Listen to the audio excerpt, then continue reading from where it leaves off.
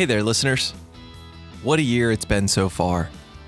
We're a little over halfway through 2020, and this year I have learned that now without the ability to have more in-person meetings, more in-person communication, the value of what you say and how you say it are now increasingly getting more and more important as we've removed the visual component.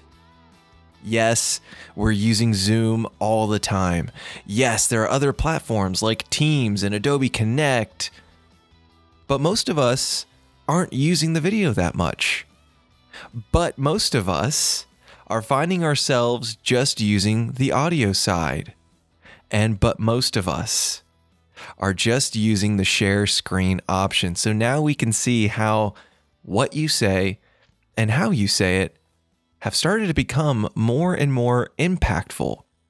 And this has got me thinking, what are we doing to be a little bit more choosy with what we decide to say? How do we be choosy to make sure we give off the right meaning? But most importantly, if everything we do as communicators is for our audience, what are we doing not to shut them down?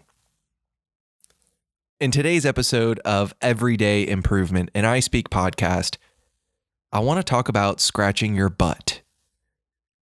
All right, there's my little bit of dad humor there, trying to reach out, and I can't claim it for my own. I learned it from Kevin Karshnick, one of our instructors at I Speak.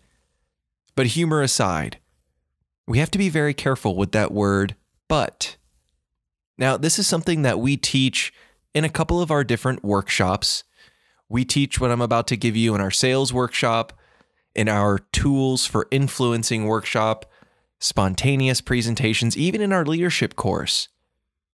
Now, the lesson in all of these courses that we teach is responding with empathy first. When somebody gives you an opinion, when somebody pushes back on you, when somebody mentions something that you just don't agree with, or maybe it's a difficult situation, many of us, we listen to what the other person has to say. We may empathize correctly. We may acknowledge what they have to say.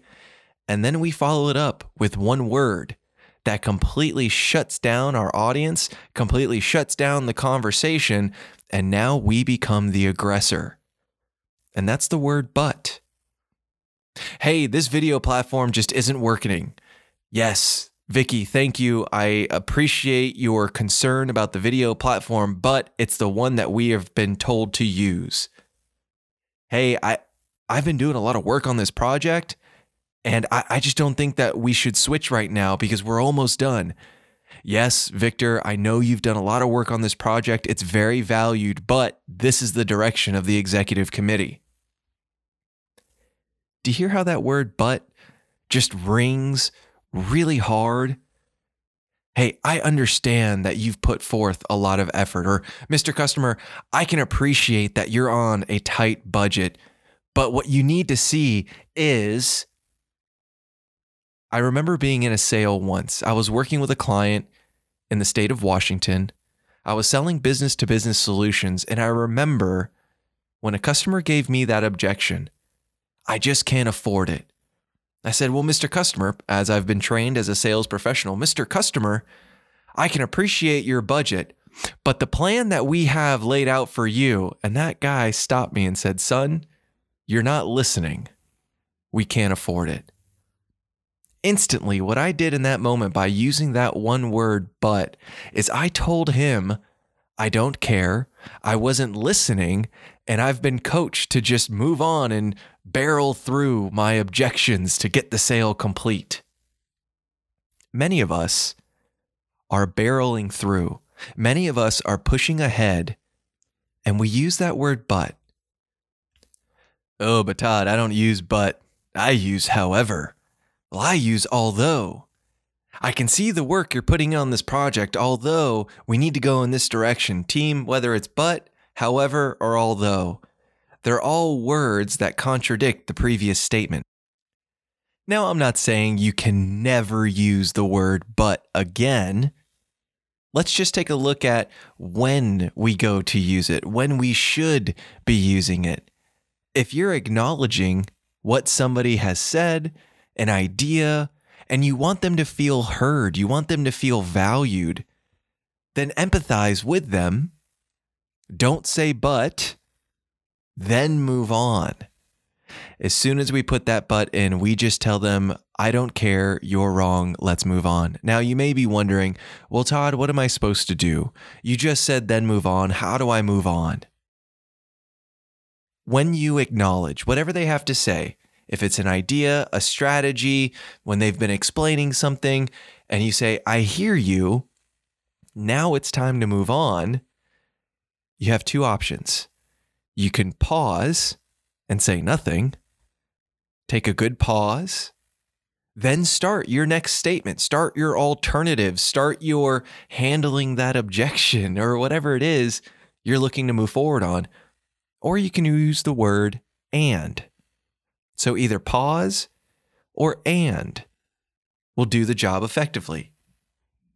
Hey, John, I can appreciate your point of view on this because this is going to be a difficult change for our team to take on. And what I think we should do is focus on this category to move forward. Hey, Christina, I understand that you are frustrated by this new change that we've been seeing because it is now more workload with less people on our team.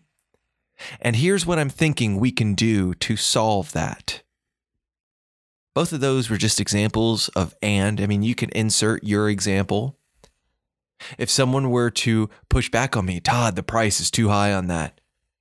Mr. Customer, I can appreciate that you have a budget that you're looking to stick to for this year. Let's take a look at some other options so we can work with your budget and you still get to come out on top as the hero. There was a use of a pause. Now, maybe you don't say, so you come out as a hero. I'm just illustrating not using that word but. Team, just a pause or the word and will get the job done. And you finish the rest of your thoughts. You go in the direction you're looking to go. Team, in our classes, we ask our students to capture their Satori moments. Satori, a Chinese-Japanese term which means sudden spiritual awareness. In our class, those are the aha moments. And this has always been an aha moment for a lot of our students because most of us don't realize when we use that word but, what we're really saying and what we really mean. And what ends up happening is the other person shuts down, or the other people shut down, or your audience that you're presenting to now all of a sudden start feeling uncomfortable and feel like they're getting talked down to. Team, to wrap up our time together today in a little bit shorter of an episode, my challenge for all of you, as we move forward with more virtual meetings, more in-person meetings, and more family gatherings, think about when you use that word but. Think about, can you move forward in your conversation without using the word but? So now instead of shutting people down after you've heard them, they feel valued, they feel heard, and we still move forward in the different direction you're taking us. Team, with this information on being careful of using the word but, and a little bit of inspiration to want to have better relationships through how we communicate. Once you start implementing this information and your inspiration, that is how we get to everyday improvement.